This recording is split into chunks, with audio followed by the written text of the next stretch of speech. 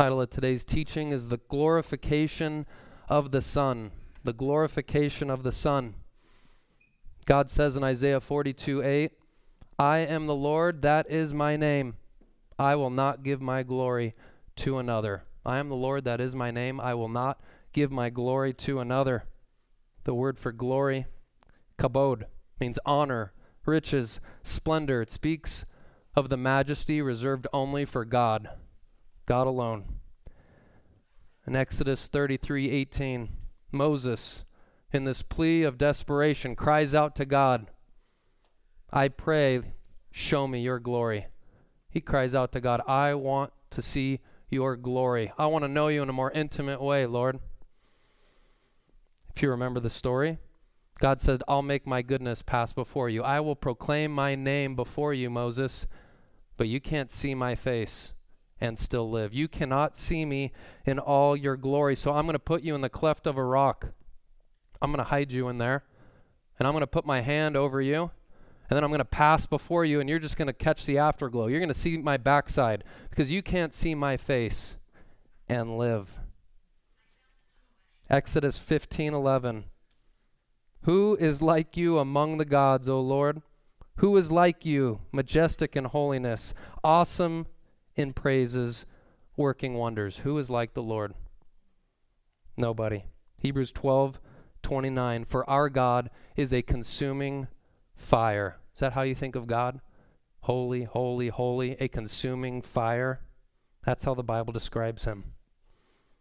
Isaiah caught a glimpse of God's glory in Isaiah chapter 6. If you remember that picture, Isaiah sees God and the train of his robe fills the temple. It's this amazing picture, and what does Isaiah say? Woe is me, for I am ruined. The NLT says, it's all over, I am doomed. Kind of like that translation there. Why? Why is it all over? Why is he doomed? Why is he ruined?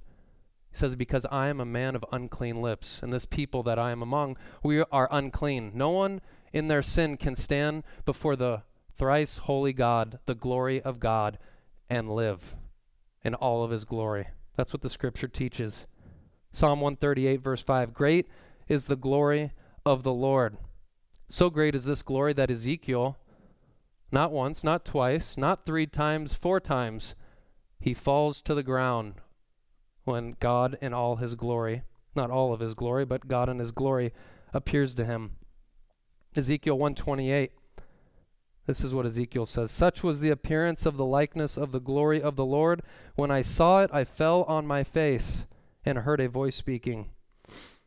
Ezekiel 3:23. The glory of the Lord was standing there like the glory which I saw by the river Chebar, and I fell on my face. Again in Ezekiel 43:2 and 3. And behold, the glory of God of Israel was coming from the way of the east, and his voice was like the sound of many waters. And the earth shone with his glory, and I fell on my face. I think it was the Niagara Falls I looked up. It said 90 decibels or so plus is what sound, the measure of the sound at a waterfall like that. It's like the sound of a roaring lion. That's how the writers of Scripture describe when God speaks. Ezekiel 44:4. Then he brought me by the way of the north gate to the front of the house, and I looked, and behold, the glory of the Lord filled the house of the Lord. What did he do? I fell on my face. He couldn't help but fall on his face before the Lord when the glory appeared. So Moses begged to see God's glory, couldn't see all of it. Isaiah saw but a glimpse of the glory and said he was undone. Ezekiel fell on his face over and over again. Yet if you remember Jesus' high priestly prayer, John chapter 17, verse 5, what does Jesus boldly proclaim to the Father? What is his prayer? And now, O Father, glorify me together with the glory which I had with you before the world was. Glorify me together with you with the glory that I had with you before the world was. Some people say, oh, the Trinity. Christians came up with that several centuries after the Bible was written. See, these scholars got together in a room and they devised the Trinity. That Jesus is God, the Holy Spirit's God, the Father is God. No, it's texts like this and many, many, many others which lead us to the Trinity, which show us that Jesus is God, because God says, I will not share my glory with another. And Jesus said, restore to me the glory that I had with you before the world was. Jesus was in that glory with the Father before the world existed. So here's Jesus in John 17. He's about to go to the cross, about to rise from the dead, about to ascend back to the Father. And that's his prayer, that he would have that glory again. He could almost taste it. It was right before him, yet he had to undergo the wrath of God first. He had to go to the cross first. But yet he had his eyes on the prize, the future glory. Listen to 1 Timothy 3:16. This is perhaps a song of the early church. By common confession, great is the mystery of godliness. He who was revealed in the flesh was vindicated in the spirit, seen by angels, proclaimed among the nations, believed on in the world, taken up in glory. The glorification of the Son, Jesus taken up into glory. So over the last 4 weeks, we looked at the giving of the Son, the testing of the Son, the crucifixion of the Son, the resurrection of the Son, and today the glorification of the Son. I intended to stop last week with the resurrection, and then I thought about it, and I thought, no, the story continues. We need to talk about Jesus on the throne, ruling and reigning in all of his glory. This is very, very important. Luke 24:26. Jesus said, was it not necessary for the Christ to suffer these things and then enter into his glory? There he was on the Emmaus Road. These disciples, they didn't understand who he was. And he tells them, wasn't it necessary for the Christ to suffer and then enter into his glory? And that's where he is today. Glory, the Greek word for glory, doxa, honor, renown, majesty, praise, splendor. Doxa, from where we get the word doxology. Perhaps you've heard that term before. Glory and praise to God. But when Jesus walked on those dirt roads in Judea and Jerusalem and Galilee, was he blinding people with a bright light as he walked down those roads? Did they see him shining, or did he just appear as a humble man? Isaiah 53:2. He has no stately form that we should look upon him, nor appearance that we should be attracted to him. He didn't display the fullness of his glory. He humbled himself. He laid aside the glory that he had in heaven with the Father, the majesty, the splendor that he had in heaven. He took on flesh and blood. He became like you and I. And I personally, I don't believe that he was a man of tall stature, as the scripture describes Saul. I don't believe he was a handsome man, as the scripture describes David. I don't think there was anything when people looked at him that were impressed by him. Perhaps he even was short in stature, maybe not even the greatest looking. We don't know. We have clues in Isaiah 53 that his appearance wasn't anything special. And I believe that's why many people stumbled over him. Because the Pharisees, religious leaders, people of that time, and even people today, they're always looking at things outwardly. And God constantly says, I don't look at the outward, I look at the inward. And so the religious leaders stumbled over Jesus. They didn't see the glory, yet the disciples caught glimpses of the glory. And those that truly have eyes to see and ears to hear saw parts, pictures, shadows of the glory, which we'll continue to talk about in just a minute. But here's the text. Philippians 2:5-11. Philippians chapter 2:5-11. I love this text. Have this attitude in yourselves. Here's Paul speaking to the Philippian church. He's trying to encourage them to be selfless, to be humble, to consider others more important than themselves, to not be conceited. So what does Paul point them to? Jesus, of course, his incarnation, the glory that he had and the glory that he is experiencing now. Philippians 2:5-11. Have this attitude in yourselves, which was also in Christ Jesus, who, although he existed in the very form of God, did not regard equality with God a thing to be grasped or held on to, but he emptied himself, taking on the form of a bondservant and being made in the likeness of a man. And having the appearance of a man, he humbled himself and became obedient to the point of death, even death on a cross. For this reason also God highly exalted him, bestowed on him the name that is above every name, that at the name of Jesus every knee will bow, whether in heaven or on earth or under the earth. Every tongue will confess that Jesus Christ is Lord, to the glory of God the Father. Hopefully I said that right. I love that text. Jesus, kanao is the Greek word. He emptied himself, kanao, to make of no reputation. To empty even can mean to make void. He emptied himself of these divine attributes, in a sense, his glory. He emptied himself of the fullness of his glory, so that when he came down, he wasn't in his splendor and the king robe, so to speak, of heaven. That picture that Isaiah saw in Isaiah chapter 6, I believe it's John 12, where it says that Isaiah saw him in his glory, referencing Jesus. No, he left that. He came down to take on flesh and blood like us. Greek word for highly exalted, huper upo. Exalted to the highest place, the highest rank, supreme majesty, the name that is above all names. God highly exalted him to the name that is above all names. Every knee will bow. Every person will confess Jesus Christ is Lord. Even the scoffers, even the mockers, even the Richard Dawkins of the day, they will all bow their knee before Jesus Christ and proclaim him as Lord. The demons even understand this. The demons, we're told in the book of James, believe and shudder. The demons know that God is real. They know Jesus is Lord, and they shudder and they tremble. Jesus, during his ministry, gave a major glimpse into his glory.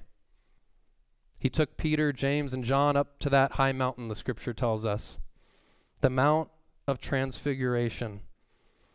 We're told in Luke 9:29, the appearance of his face became different, and his clothing became white and flashing like lightning. That's what it literally means in the Greek. His clothing was flashing like lightning. That's how the NIV translates it. Many other translations say gleaming or dazzling or radiant. King James says glistering. I like the NIV. Flashing like lightning. That's what the disciples saw on that mountain. Goes on to say in verse 32 of Luke 9, they saw his glory and the two men standing with him. They saw Jesus' glory. What was their response? You remember Peter? He says, oh, Jesus, we're going to make some tabernacles for you. And one of the Gospels says he didn't know what he was saying. He was so confused. He's seeing all these lights, and it's as if he was cross-eyed trying to come up with something to say. Mark tells us in Mark 9:6, Peter, James, and John became terrified. Ekphobos is the Greek word. Wholly frightened, literally out of one's wits, extremely fearful. Matthew tells us in chapter 17, verse 6, they fell on their faces and were much afraid. The only other time in the New Testament the word ekphobos, extremely terrified, is used is Hebrews 12:21, when Moses said, I am full of fear and trembling. When Moses and the Israelites saw God in his glory on Mount Sinai, they were shuddering. They were fearful. Exodus 19:16 describes it for us.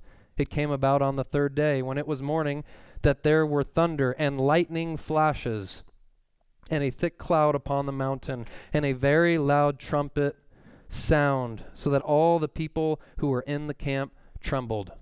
God's given us pictures of his glory throughout the Old Testament, in the New Testament, in Christ, in the Transfiguration. Here's Jesus' clothing like lightning, flashes of lightning, displaying the glory of God. God descends on the mountain with lightning, flashes of lightning, earthquake, amazing. The Greek Septuagint translates that word estropte, Exodus 19:16, speaking of flashes of lightning. And the Greek word is ek astropto in Luke 9:29 when it talks about the lightning coming forth from Jesus. Ek, to come forth from. Here's this lightning coming forth from him, the lightning descending on the mountain. So when we think about Jesus, when we talk about Jesus, when you pray to Jesus, what do you think about him? What is your picture of Jesus when you're praying to him, looking to him, talking about him? Is it the Jesus that's returned to his glory? The Jesus that is ruling and reigning? The Jesus in all of his majesty? Is it the Jesus that John describes in Revelation chapter 1, verses 14 through 16? If you'd like, you can follow along with me there. Revelation 1, 14 through 16, or just listen. His head and his hair were white like wool, like snow. His eyes were like a flame of fire. His feet were like burnished bronze when it has been caused to glow in a furnace. His voice was like the sound of many waters. In his right hand he held 7 stars, and out of his mouth came a sharp 2-edged sword. His face was like the sun, shining in all of its strength. Remember in Ezekiel 43:2, it said God's voice was like the sound of many waters. Here's John. Jesus puts his hand on John. John, in verse 17 of chapter 1 of Revelation, said, when I saw him, I fell at his feet like a dead man. Like a dead man. When you see angels appear to people throughout the Old and New Testament, what do they typically do? As we talked about last week, like those rugged soldiers, those Roman centurions trained to kill, what did they do when the angel descended and rolled away the stone? They fell down like dead men. You see that throughout Scripture. That's just an angel. Why do they do that? Is it that an angel in and of itself is really powerful and strong? Well, to a certain degree, but I believe it's because they are exuding the glory of God. Angels are in the presence of God. They come in their splendor and majesty. It's really the splendor and majesty of God. They're shining ones. They're bright with the brightness of the Lord. And so people over and over and over fall on their faces. So when you hear someone today from a Bethel or another denomination, a Hillsong or Pentecostal church say, oh, I talk with angels all the time. Just have this cordial conversation. Think again, right? They falling on their faces in fear, trembling. As Jen Johnson once said, wakey, wakey, and we're just having fun with angels and calling angels down and doing dance parties with angels. That's not the picture that you get in the Scripture. And so here's John falling down at Jesus' feet like a dead man. Like Ezekiel, he couldn't contain a glimpse of God's glory. Perhaps you've seen shirts that say, Jesus is my homeboy. Got Jesus with glasses on, Jesus on a surfboard, blonde hair, blue-eyed Jesus. That's my Jesus, right? He's just my buddy. Is that the Jesus that's described in the Bible? The cool, hip Jesus is the modern day Jesus. The Jesus that accepts me how I am. The Jesus that allows me to live however I want. That's the Jesus that many people have painted in their own minds. And then people will maybe progress from that to the Jesus that hangs out with the lambs, and the Jesus that has the children in his arms, and the meek and mild Jesus, the tender Jesus. That's all true, right? But that's only one side of the coin. People want to focus on that. What about the glorified Jesus? What about the Jesus with eyes like a flame of fire? What about the Jesus with a voice like the sound of many waters?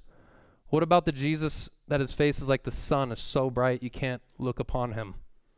What about the King of Kings Jesus, the Lord of Lords Jesus, the ruling and reigning Jesus, the Jesus who rules over the kings of the earth, Revelation 1:5, the Jesus who wages war, Revelation 19:11, the Jesus who carries out the wrath of God upon the wicked, Revelation 19:15. What about that Jesus? If Peter, James, and John trembled on that Mount of Transfiguration when they just saw but a picture and a glimpse of the glory of Jesus, how much more should we today tremble and have fear and awe at Jesus who is in all of his glory? Psalm chapter 2, verse 12, do homage to the Son. lest he become angry and you perish in the way. For his wrath may soon be kindled. Yet how blessed are all who take refuge in him. I love that blessing at the end there. Yes, tremble before him. Yes, be in awe of him. But you will be blessed if you take refuge in him. The righteous run in and they are saved. The name of the Lord is a strong tower. The righteous run in and they are safe. And so for us Christians, we tremble. We should have fear, yet we should know that we're safe. And we should know that one day we are going to take part in his glory in a mysterious way. Yet the world should have a fear that should hopefully bring them to repentance. So when Jesus returns to the world, they will see him in all of his glory. They will not stand. They will be destroyed. Listen to Revelation 6:16. They said to the mountains and the rocks, fall on us, and hide us from the face of the one seated on the throne and from the wrath of the Lamb. Wow. They will be consumed by his majesty, his brightness, his power, and his glory. Yet it will be relief. It will be comfort. It will be joy for believers. 2 Thessalonians chapter 1, verses 7 through 9, speaking of Christ's return, states, and to give relief to you who are afflicted and to us as well. So when does Jesus return? He returns when Christians are being persecuted, when Christians are suffering. And he comes to bring relief. It says, when Jesus shall be revealed from heaven with his mighty angels in flaming fire, dealing out retribution to those who do not know God and to those who do not obey the gospel of our Lord Jesus. They will pay the penalty of eternal destruction, away from the presence of the Lord and from the glory of his power. Sinners cannot stand in the glory of God. God will not allow sin in his presence. This text says they will be away from the glory of his power. Notice how when Jesus returns, he comes back in flaming fire. We're seeing this theme today. Eyes of flaming fire. How about Moses at the burning bush? Flaming fire. God is a consuming fire. In the next chapter of 2 Thessalonians chapter 2, it tells us how the lawless one will be destroyed, the Antichrist.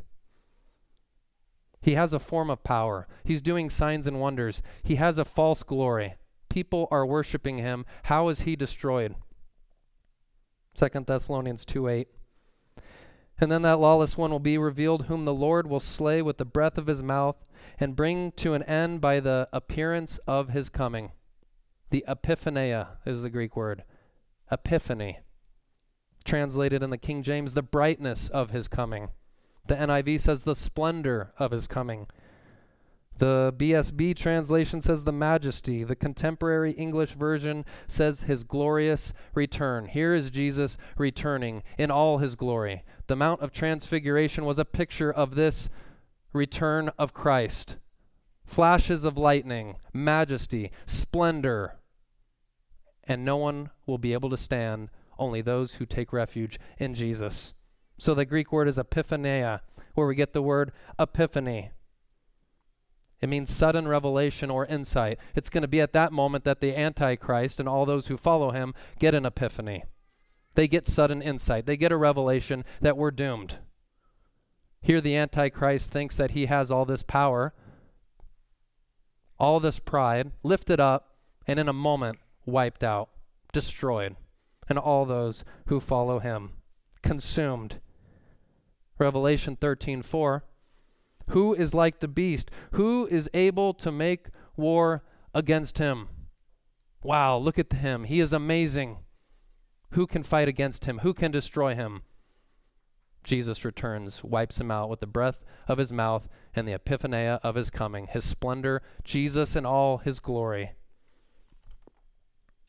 Even our own church, our name, Blessed Hope Chapel, points to the glorified Jesus.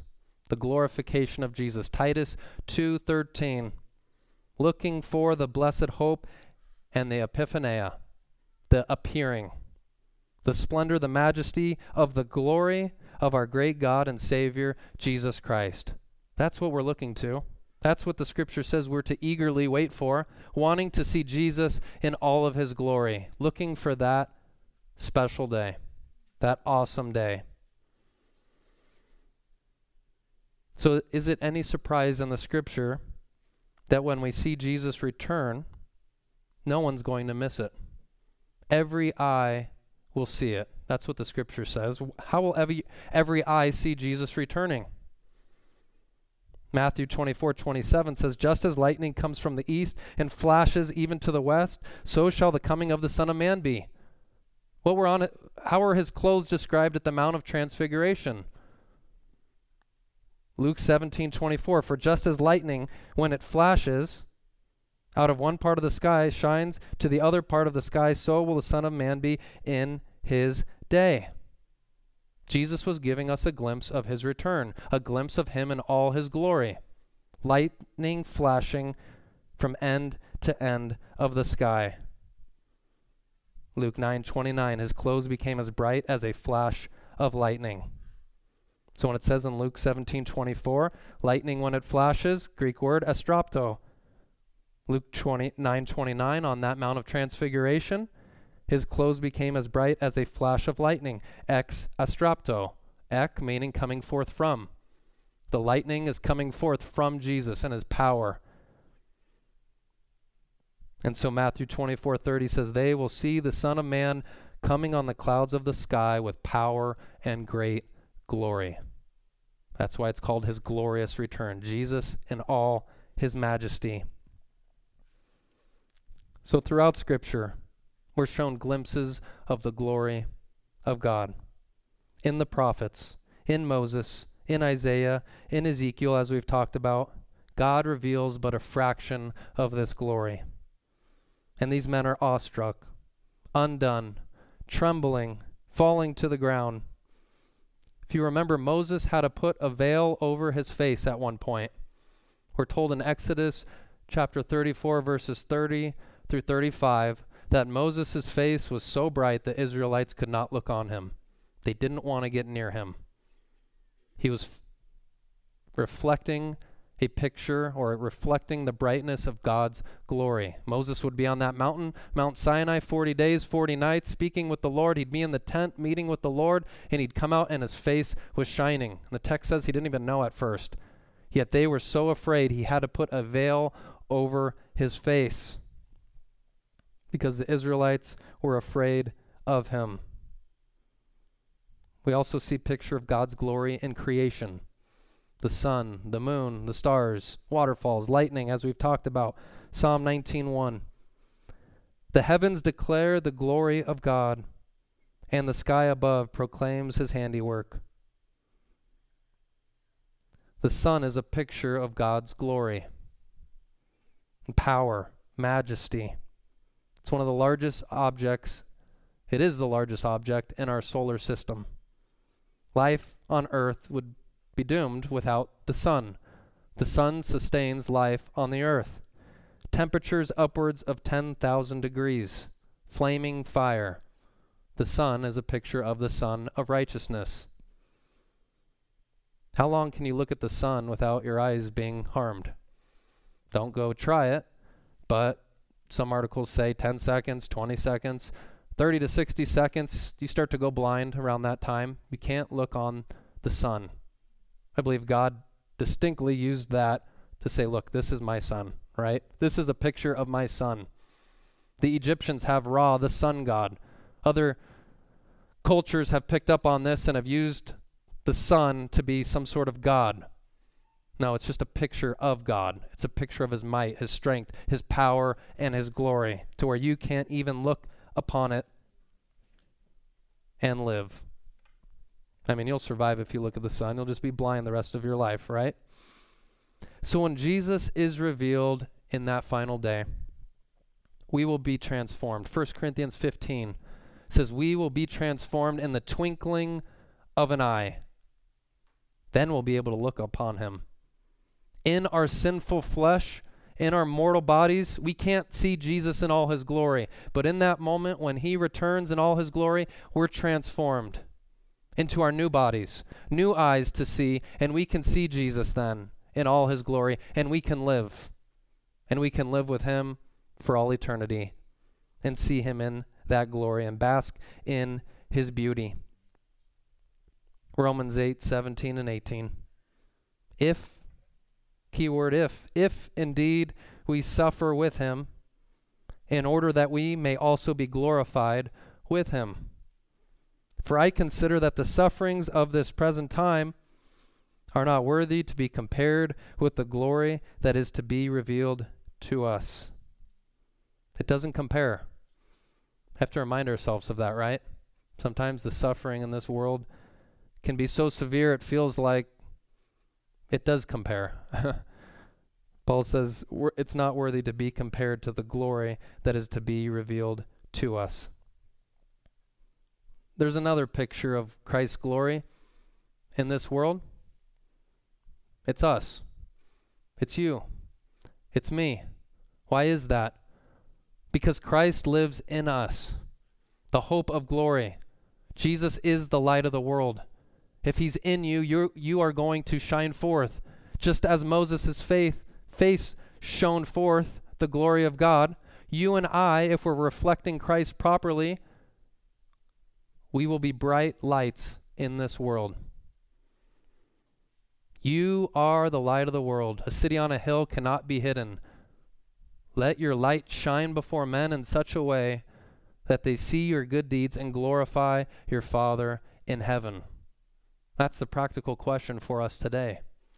Are we shining forth the light of Christ? Are we reflecting his glory to the world?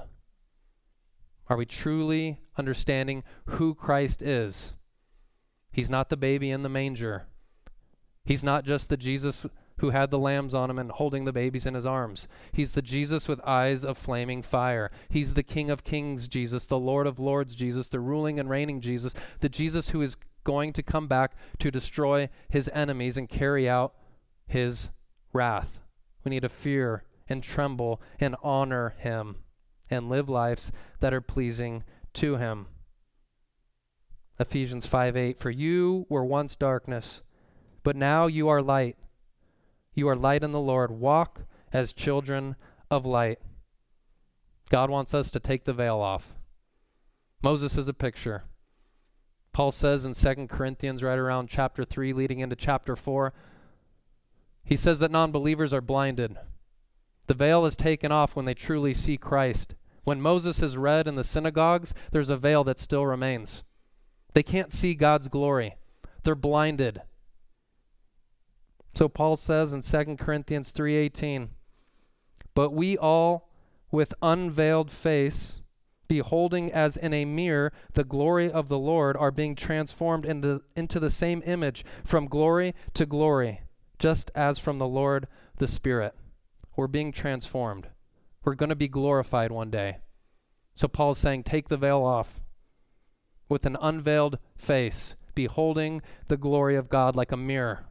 He's saying, mirror the image of Christ to the world. He says in 2 Corinthians 4, verses 3 and 4, even if our gospel is veiled, it is veiled to those who are perishing, in whose case the God of this world has blinded the minds of unbelievers, that they might not see the light of the gospel of the glory of Christ, who is the image of God. Satan doesn't want people to see the glory.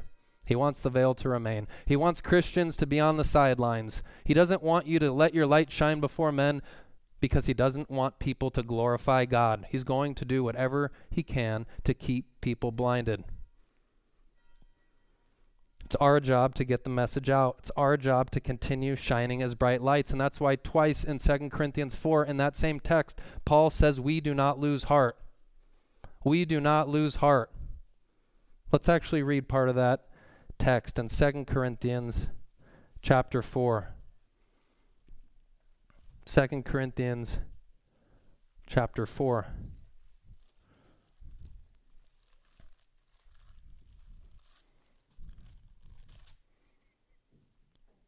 Let's pick it up in verse 6. For God who said light shall shine out of darkness. 2 Corinthians 4:6. For God who said light shall shine out of darkness is the one who has shone in our hearts to give the light of the knowledge of the glory of God in the face of Christ. But we have this treasure in earthen vessels, that the surpassing greatness of the power may be of God and not from ourselves. We are afflicted in every way, but not crushed, perplexed, but not despairing, persecuted, but not forsaken, struck down, but not destroyed. Always carrying about in the body the dying of Jesus, that the life of Jesus also may be manifested in our body. For we who live are constantly being delivered over to death for Jesus' sake, that the life of Jesus also may be manifested in our mortal flesh. So death works in us, but life in you. But having the same spirit of faith, according to what is written, I believe, therefore I spoke. We also believe, therefore also we speak, knowing that he who raised the Lord Jesus will raise us also with Jesus and present us with you. For all things are for your sakes, that the grace which is spreading to more and more people may cause the giving of thanks to abound to the glory of God. Therefore, we do not lose heart. Though our outer man is decaying, yet our inner man is being renewed day by day. For momentary light affliction is producing for us an eternal weight of glory far beyond all comparison, while we look not at the things which are seen, but at the things which are not seen. For the things which are seen are temporal, but the things which are not seen are eternal. Fix your hope on the eternal things. Fix your eyes on heaven. Set your minds on things above and not on things of this world. Look to the glorified Jesus who is at the right hand of the Father. Yes, we're perplexed. Yes, at times we can be despairing. Yes, at times we're persecuted, but not forsaken. Struck down, but not destroyed. Life is hard at times. Been a little busy in my home lately. Packing up, we're getting ready to move. One of my mom's dad is in the hospital, sick. I'm battling something with my sinuses that all the ginger tea can't help, and every other medicine I'm trying, nose keeps running. Like, what's going on here? Leah's grandpa was diagnosed with a form of cancer. Was just talking with Ivan about Nick earlier this morning. I can go on and on and on. That's just scratching the surface. Perplexed, but not despairing. Struck down, but not destroyed. We don't lose heart. We keep pressing forward. We keep putting our eyes on Jesus. And we keep waiting for that day when he will return, when he'll give us relief, and when we'll rule and reign and bask in his beauty, his majesty, and his glory forever and ever. Let's pray. Father, we thank you, Lord. Thank you, Lord, for your word. Thank you, Lord, for your truth. Thank you, Lord, that it is a comfort. Thank you, Lord, that you've sent us your Holy Spirit who comforts us, who comes to our aid, who comes by our side, Lord, to help us when we're down, when we're hurting, as Paul said, struck down but not despairing, not destroyed, Lord. So we press on in you. Lord, we do pray for anyone here who's sick or going through trials, that you would be with them and comfort them. Pray, Lord, that you would give us wisdom and guidance to make choices that are pleasing to you in life. Lord, we pray for those that we know, family members that don't know you. Pray that they would come to faith in you. Family members who are sick, Lord, in the hospital or diagnosed with some form of disease or cancer. Lord, we cry out to you for healing. But we know, Lord, that ultimately one day we will get healing when we meet you face to face, whether when Jesus returns or when we die and go and see you. So we long for that day. Help us, Lord, in the meantime to walk as children of light and to live lives that are pleasing to you. We love you in Jesus' name. Amen.